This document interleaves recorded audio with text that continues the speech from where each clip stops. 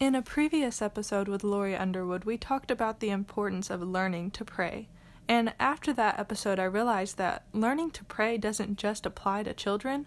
Learning to pray also applies to adults. I mean, even the disciples came to the Lord Jesus and asked him to teach them to pray.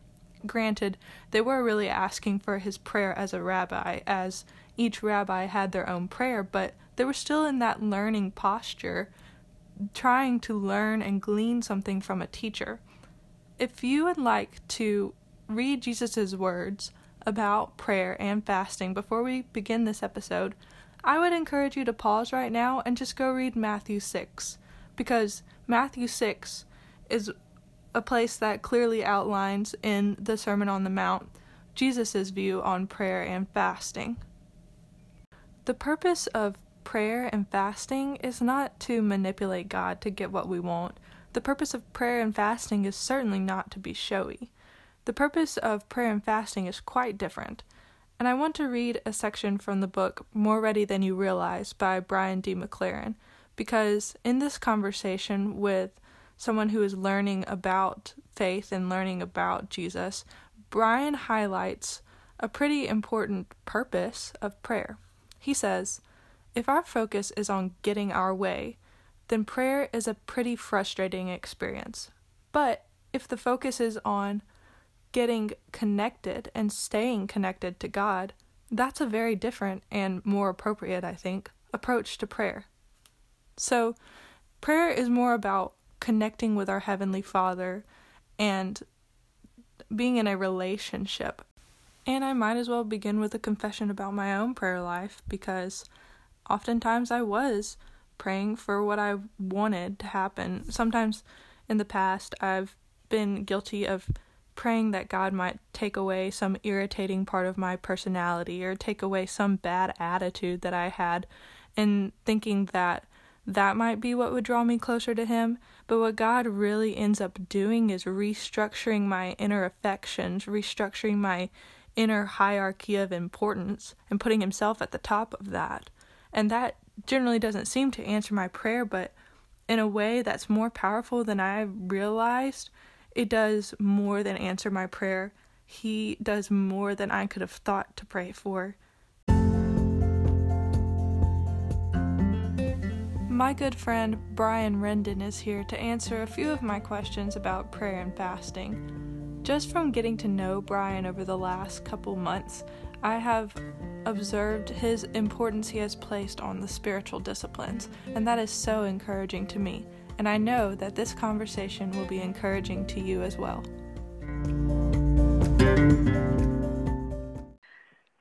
Welcome back to another Christ-like conversation. I'm so excited to introduce you to one of my newer friends, Brian Rendon. Over the past couple of months, Brian has just been an encouragement and a leader in my life, especially when it comes to the importance of spiritual disciplines. Brian, thank you for being here. Thank you for having me. I'm really excited about this. Me too.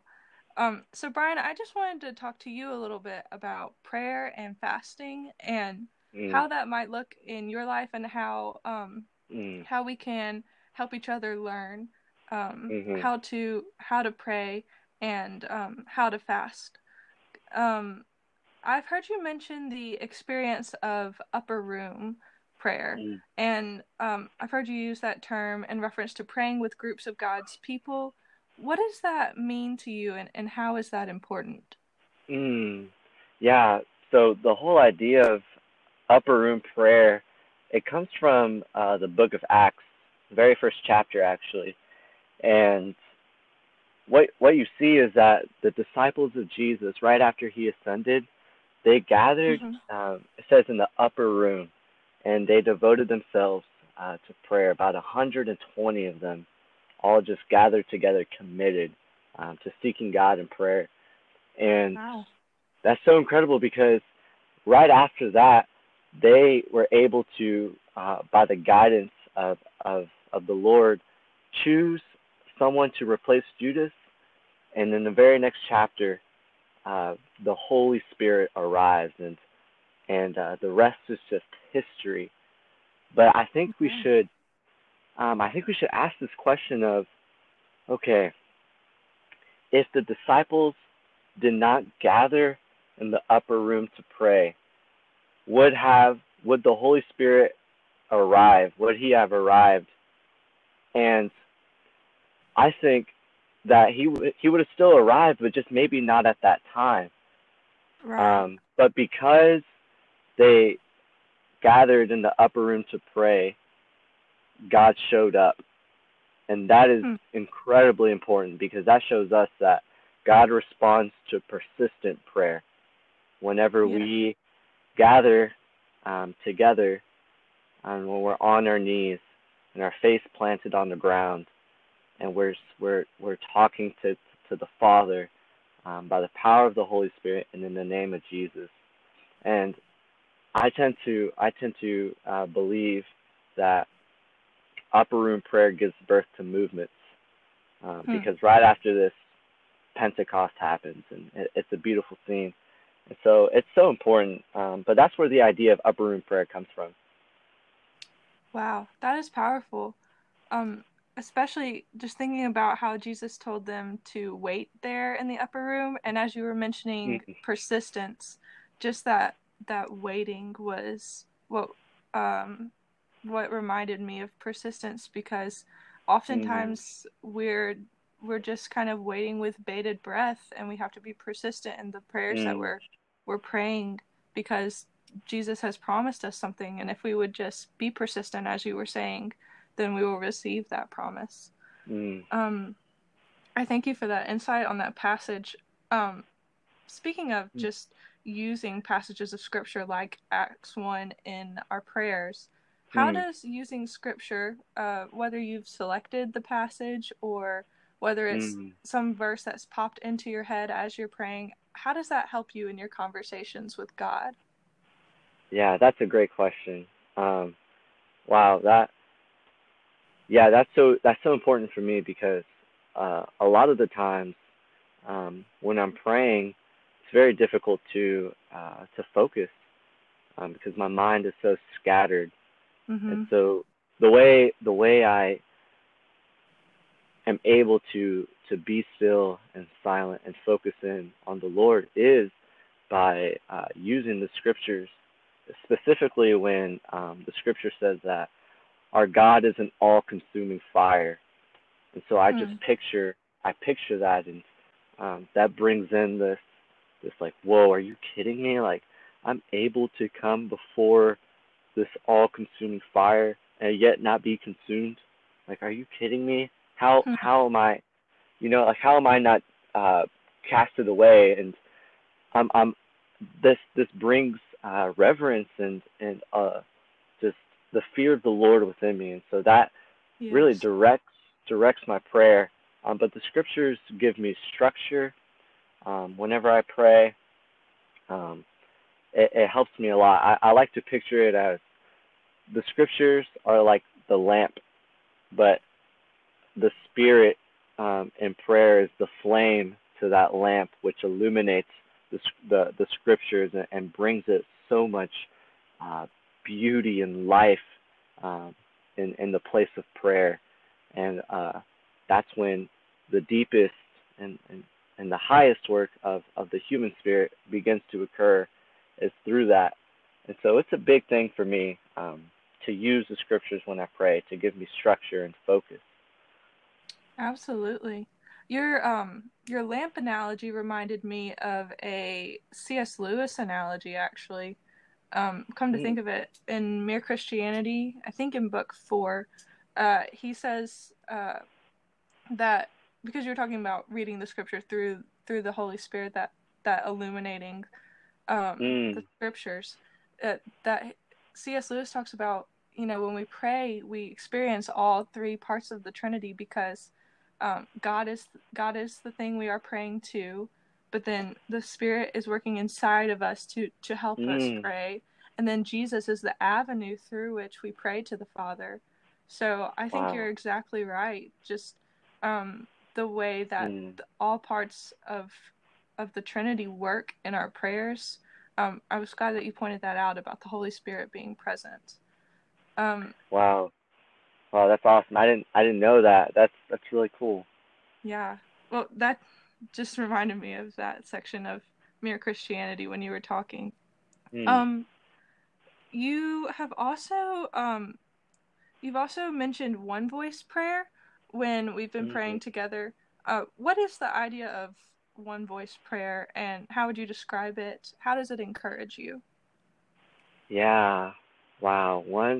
There's nothing in the world like this this form of prayer. I think it is a beautiful thing, that whenever we do it, it completely changes um, a lot Mm-hmm. of things, almost everything. But the whole idea of one voice prayer is everyone everyone is supposed to at the same time pray out loud to the Father, cry out to Him, everyone in one voice, where we're all just saying a prayer out loud at the same time. Mm-hmm. And whenever um, whenever we all finish saying our prayer, um, when it silences down, then one person closes us out in prayer. And so whenever that happens, it is so beautiful, and it is so encouraging, and it's a powerful thing. Mm-hmm. I think whenever we do this, um, I think the Father has a big smile on his face, and I Yes. think that whenever we do one voice prayer, um, that completely shuts the mouth of Jezebel, and completely shakes the gates of hell, because of how incredibly powerful that kind of prayer is. Because that's exactly what I would like to believe is what happened in the upper room when the disciples were all gathered together, Hmm. and just imagining them doing this very thing, this one voice prayer, and picturing the uh, the profound, um, just the profound, uh, incredible impact it had, um, by doing that. Yes. But that's what that is, and man, I love that. It encourages me so much. It brings me on my knees, and it brings me tears to my eyes, because just how moving, um, just to hear everyone pray like that. Yes. It's incredible. Mm-hmm. Absolutely. And it's always just so amazing to me because it demonstrates how powerful God is that we can only take in so much information at one time, but God is taking in all of our Hmm. stories, all of our wants and requests, all of our needs, all of our praises, all at the same Hmm. time. And He hears all of them distinctly, and He understands all of them deeper than we even can. So Hmm. just one voice prayer definitely points to God's power Hmm. and God's ability to understand us, and in that way it humbles me. Um, Hmm. you mentioned how moving it is to you, and how that brings you Hmm. to a humble place. Just Hmm. your alone time with God. What does that teach you Hmm. about humility? Yeah. So whenever whenever it's just me and God, that whenever I'm alone, just me and Him, and I'm talking with Him, Mm-hmm. um, I'm instantly reminded that the scripture that says that I dwell in a high and holy place, and I Mm. also dwell with those who are humble and contrite in spirit. And I don't dwell with those who are proud. I don't dwell Mm. with those who exalt themselves. And so that is a big thing for me, because when I'm alone with God, I need to crucify all flesh, and I need to put to death pride. Um, Yes. I instantly, before, I always want to start, when I'm alone with God, just start off in silence, Mm-hmm. because the scripture says that God is in His holy habitation. Let all the earth be silent before Him. Mm. And Yes. even in Ecclesiastes, Solomon says, when you approach the house of God, guard your steps, because you're not just approaching anyone, you're approaching the living God, the creator of the universe. And so Mm. be silent and let your words be few. And I take those scriptures to heart, and I'm silent because who am I to approach God and instantly come in with so many words? I need to acknowledge who He is by being silent and just soaking in the beauty of being alone with Him, but Right. first through silence.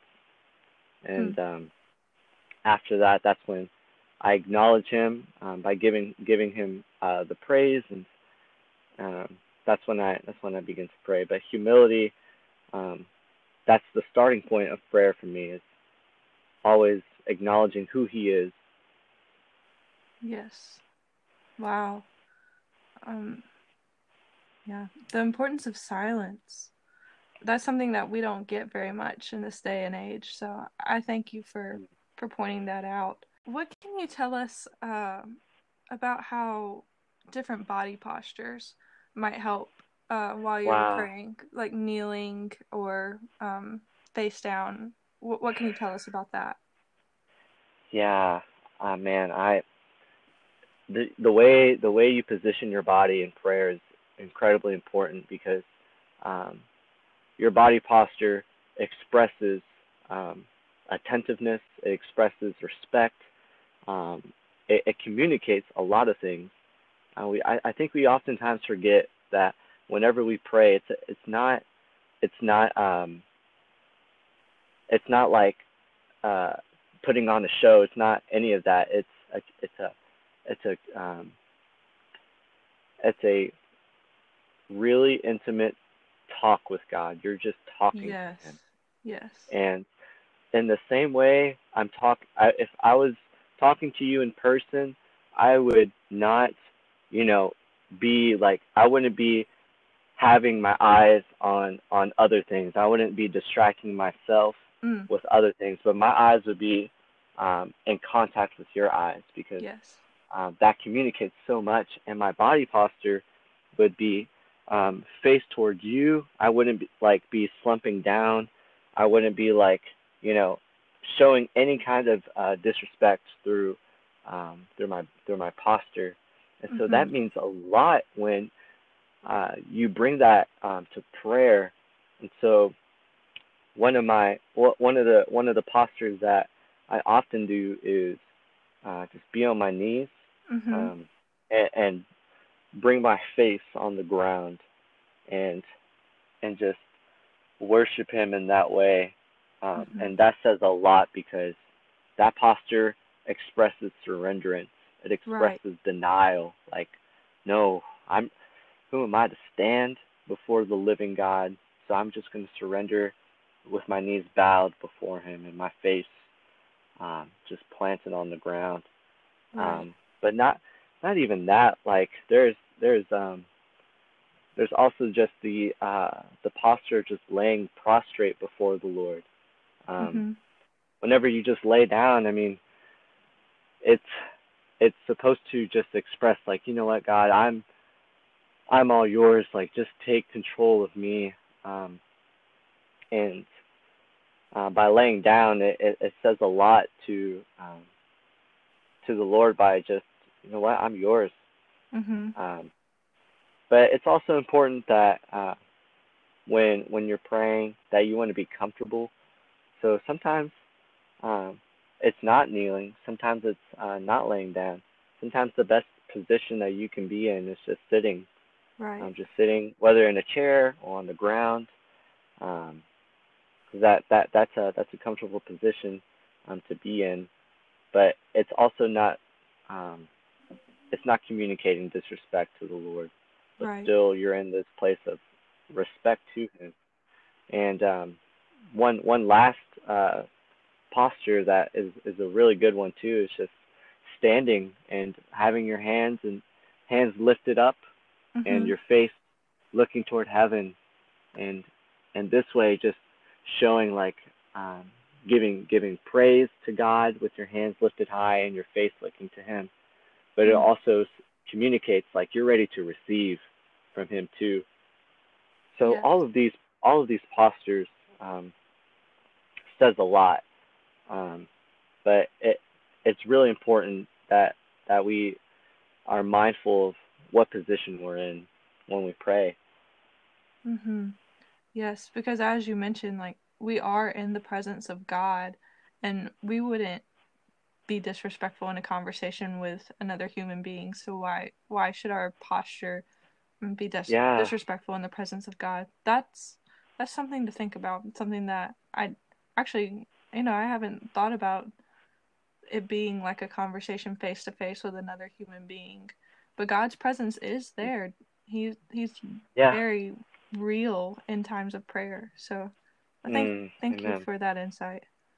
Um, one last thing about prayer, I guess, before we move on to fasting.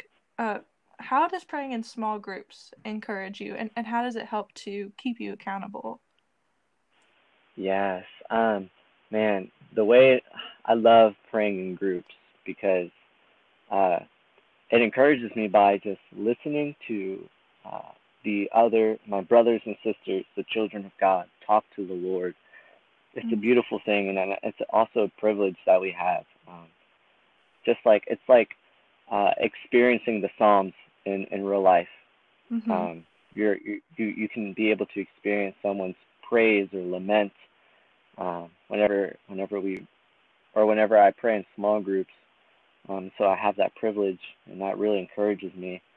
But also praying for someone is also something that really encourages me because Yes. um, it's a beautiful thing to lift someone up to the Lord, and it's Mm, also a really humbling thing. But the thing that I love the most is being prayed over um, by the people in that small group, and mm-hmm. wow, it is it's just so refreshing. It's so life giving to me, and it refills my cup Mm-hmm. because man, when the people of the Lord lay their hands on you and pray over you, it is uh, truly an uh, incredible experience that man I'm so thankful uh, to have and to um, receive from the body, from Mm-hmm. the brothers and sisters. And so I absolutely love small group prayers. It's a great thing to pray with, pray for, and be prayed over Yes. by the body of Christ. Mm, absolutely. And just praying with other people always puts me in a position of humility, especially when they're praying for me. Mm, Just to know that mm, other people can also pray on my behalf to the Father. Um, that's very powerful and very humbling for me. Um, mm, so mm, I thank you for mentioning that. Um, moving on to the topic of fasting, which is mm-hmm, very much connected to prayer, actually. Um, mm. what do you learn from fasting about humility?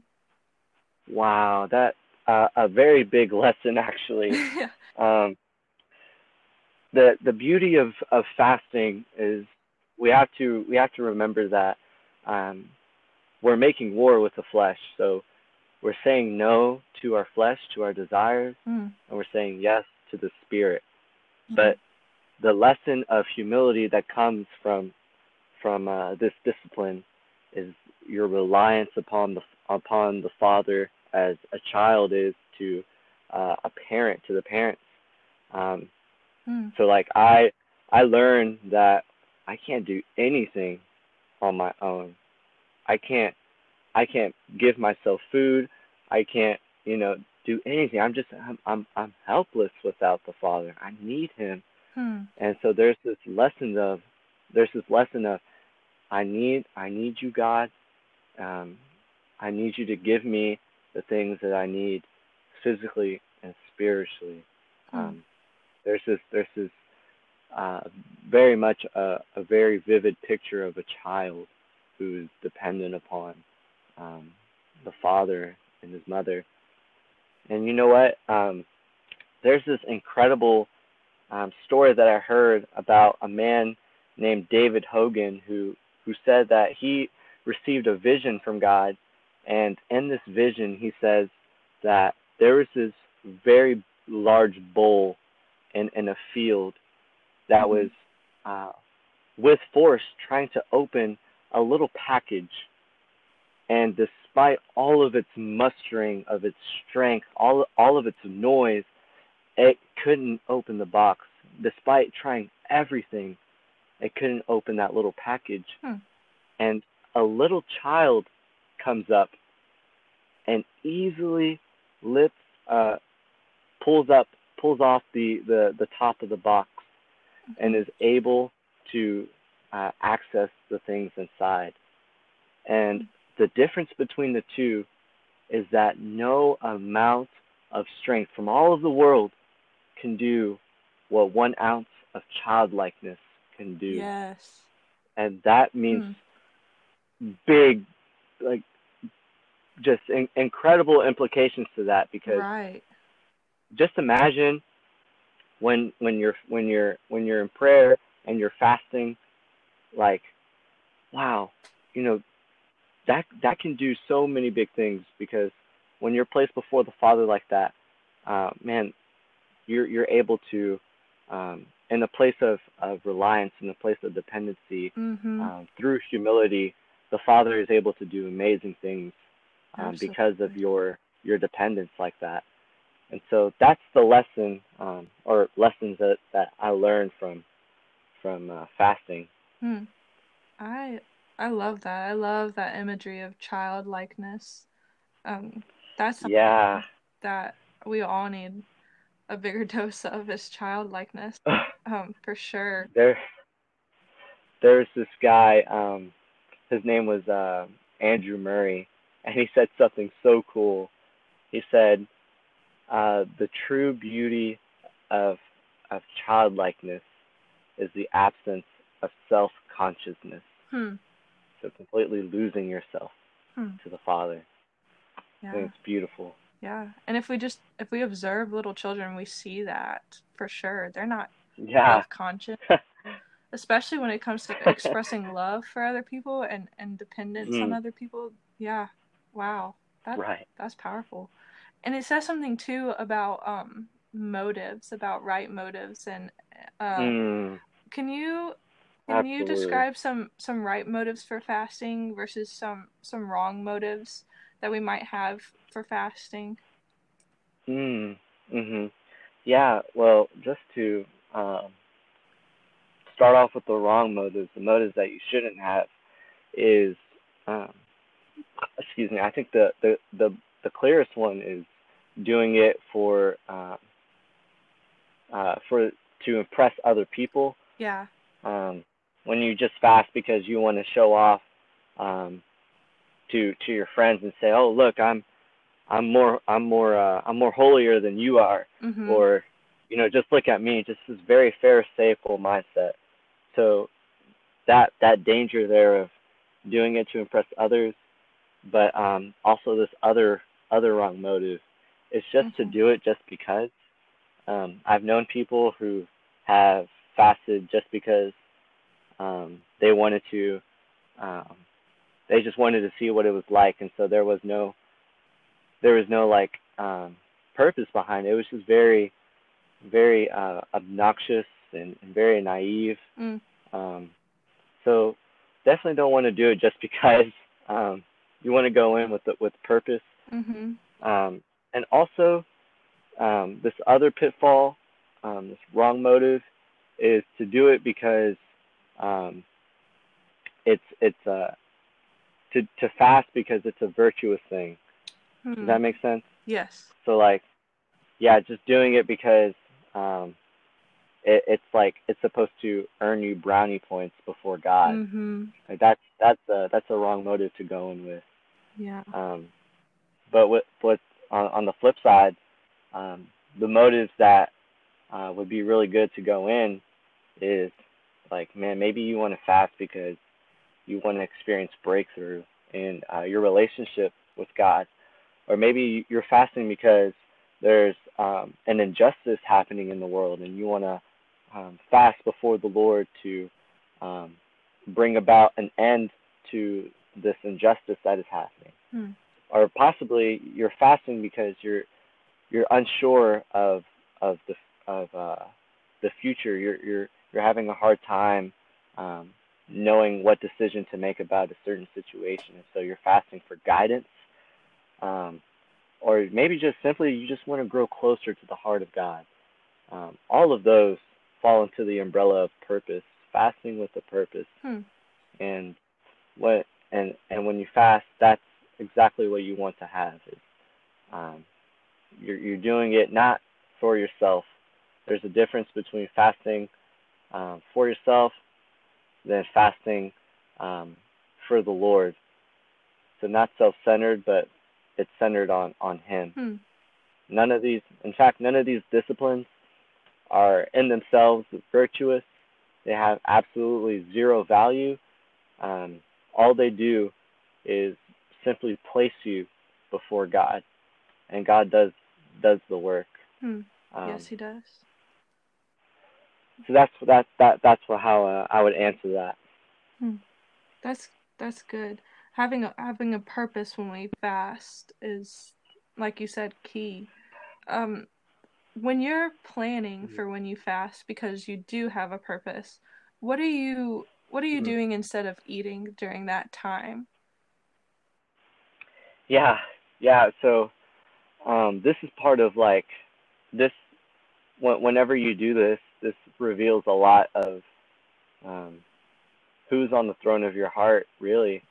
And so, in the time where you're usually eating, or when you're usually doing other things, wanna do what I do is do some meditation, and I think about how Jesus is the bread from heaven, and I'm just asking Him to make me full of Him. Hmm. I want to be satisfied with Him, and I want to taste. So like just like I'm eating, I wanna take that same approach to the Lord. I'm like, Lord, I want to feast. You know, like I want to be full of You. Just make me make me overflow and so satisfied with You, because You are the true bread from heaven. You are um, the true source of satisfaction. And so I'm worshiping, I'm meditating, and I'm reading the scriptures. And if this is a communal thing, then I wanna be with the community of the people who are fasting with me, and um, enjoy that time with them as well. Hmm. Yeah, that's very important. Holding each other accountable during that time. Yeah. If you are praying with a group, especially when it comes to poss- possibly facing temptation while you're fasting, having each other accountable Mm, during that. Have you ever experienced absolutely. temptation while you fasted? Um, yes, in the sense of like, man, that I'm really just craving a pizza right now. Like in that sense, yes. But as far as like uh, other temptations of maybe just wanting to give up, or um, do things, see things that I'm not supposed to see or do, very much so. Mm-hmm. Um, it's very difficult to fast alone Yeah. than it is to pray with or to fast with people, Mm-hmm. because like you mentioned, that there's an accountability there, Mm-hmm. and it's much more manageable to do with people. Mm-hmm. But when I'm alone, it is there, and it is 10 times harder um, to do that alone. And so, very much so, I face the temptation of just wanting to give up, wanting to eat, and just satisfy my flesh. So that it's very real. It's Mm-hmm. very difficult. Mm-hmm. And there's no shame that comes with wanting other people to hold you accountable. Um, there's, Mm, realizing that we can't do everything on our own, especially while we're learning and beginning. It's okay to mm, ask for help, to ask God for help, but also to turn to your fellow believers and ask them for help. And I think that might be a amen. struggle for people who are just beginning to fast or are just beginning to practice this spiritual discipline, they think that they got to rely on their own strength, and we have God's Yeah. strength, and we have God's strength through His people to rely on. Oh, yeah, absolutely. You made me think about how uh, when Jesus was fasting and the Spirit led him into the wilderness, Mm.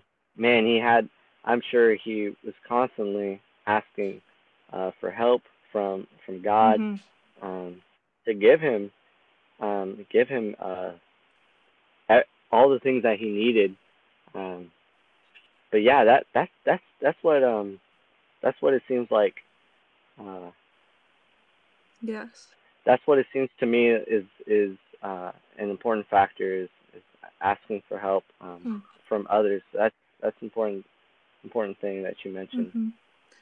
Um, why do you think that people, um, God's people, why do you think that we've maybe neglected the spiritual discipline of fasting out of all of the spiritual disciplines? You know, we put such an emphasis Mm. on reading the scriptures and on praying, but oftentimes we forget about fasting. We forget about those disciplines of abstinence. Mm. Why do you think that is? Yeah, I think part of it is because um, not very many people do it, and um, it's also not something that is uh, easy per se, Mm-hmm. but very difficult. It takes a lot of giving yourself up, um, and so no one wants to, in the same way, no one wants to exercise. Um, no one wants to put in that effort to run outside or to Yeah. do some pull-ups or push-ups because it's hard. Mm-hmm. It's hard. We all want results quickly, um, but I think part of it comes from the difficulty, but maybe also is part of it comes from uh, it's simply forgotten. Um, I think people forget that you can fast. Mm-hmm. Um, I think there's just some people are misinformed and don't remember that fasting is something we can do. Um, and lastly, I think it's not um, along with the difficulty, uh, it's not pushed upon. Like people, like you were mentioning earlier, how there's the emphasis of prayer and of worship and of all of these other disciplines that fasting seems to be in the Mm-hmm. background because it's not as glamorous. Um, Nor should it be. it's more sweat and blood. Yeah, yeah. It requires um, like a lot of effort, sweat and blood into it, and so people don't want to hear that. People don't want um, to hear, man, if you want to, like, for example, grow closer to the Lord, why don't you try fasting? Um, no one wants um, from looking at it from the world. No one wants to do Mm-hmm. that because it's extremely difficult and it's very hard, and so Mm-hmm. I would say those are the reasons why it's often forgotten and neglected. Yes. Yeah. Well, Brian, I want to thank you for being here. I want to thank you for your insight on so much about both of these topics, prayer and fasting. Is there Mm. anything else you'd like to add to this conversation before we close off? Um, I would just want to say, um, one, thank you for allowing me to come on here and share, um, just share some of um, my experience, and I hope that um, this will really bless um, the body of Christ. And I just want to remind everyone to remember Just remember your resolve to be faithful. Thank you. I want to thank you for praying for me while this was just a concept that was getting off the ground. That was very encouraging for me. The power of your prayers for other people. I want to thank you for that. Absolutely. The Lord bless this in Jesus' name.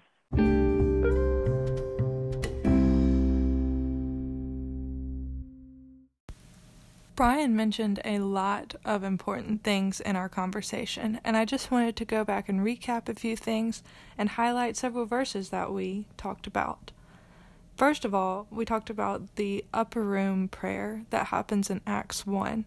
So I wanted to highlight where the upper room is mentioned and read the verses that led up to that. So in Acts 1, verse 4, on one occasion, while he was eating with them, he being Jesus, he gave them this command: "Do not leave Jerusalem, but wait for the gift my Father promised, which you have heard me speak about. For John baptized with water, but in a few days you will be baptized with the Holy Spirit." And then in verse 12, then they, the apostles, returned to Jerusalem from the hill called the Mount of Olives, a Sabbath day walk from the city. When they arrived, they went upstairs to the room where they were staying. Those present were Peter, John, James, and Andrew, Philip and Thomas, Bartholomew and Matthew, James son of Alphaeus and Simon the Zealot, and Judas son of James.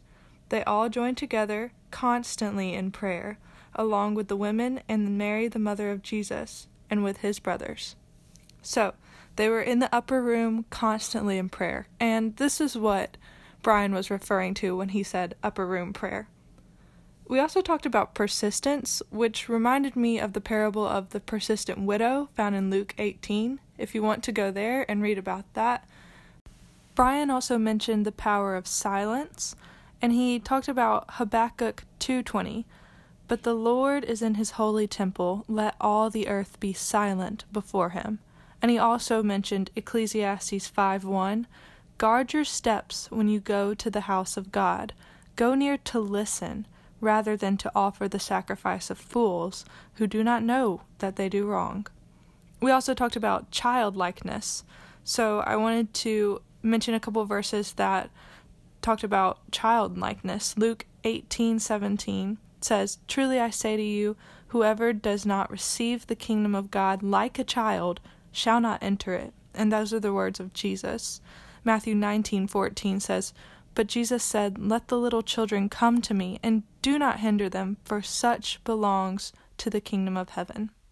We talked about God working inside of us, and Philippians 2:13 says, "For it is God who works in you to will and to act in order to fulfill his good purpose." So God is at work within us when we pray and when we fast.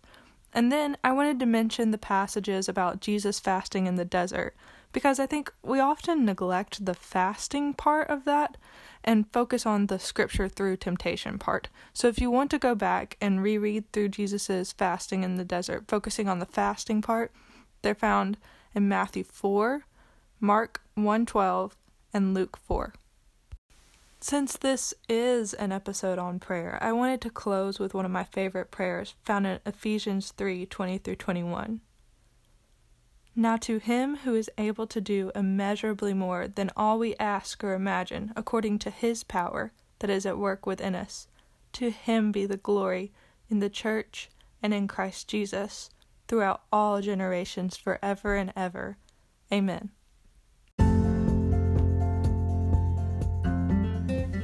I'm grateful to Brian for walking us through this episode, and I'm grateful to you for listening to it. This has been another episode of Christ-Like Conversation, and all glory goes to God.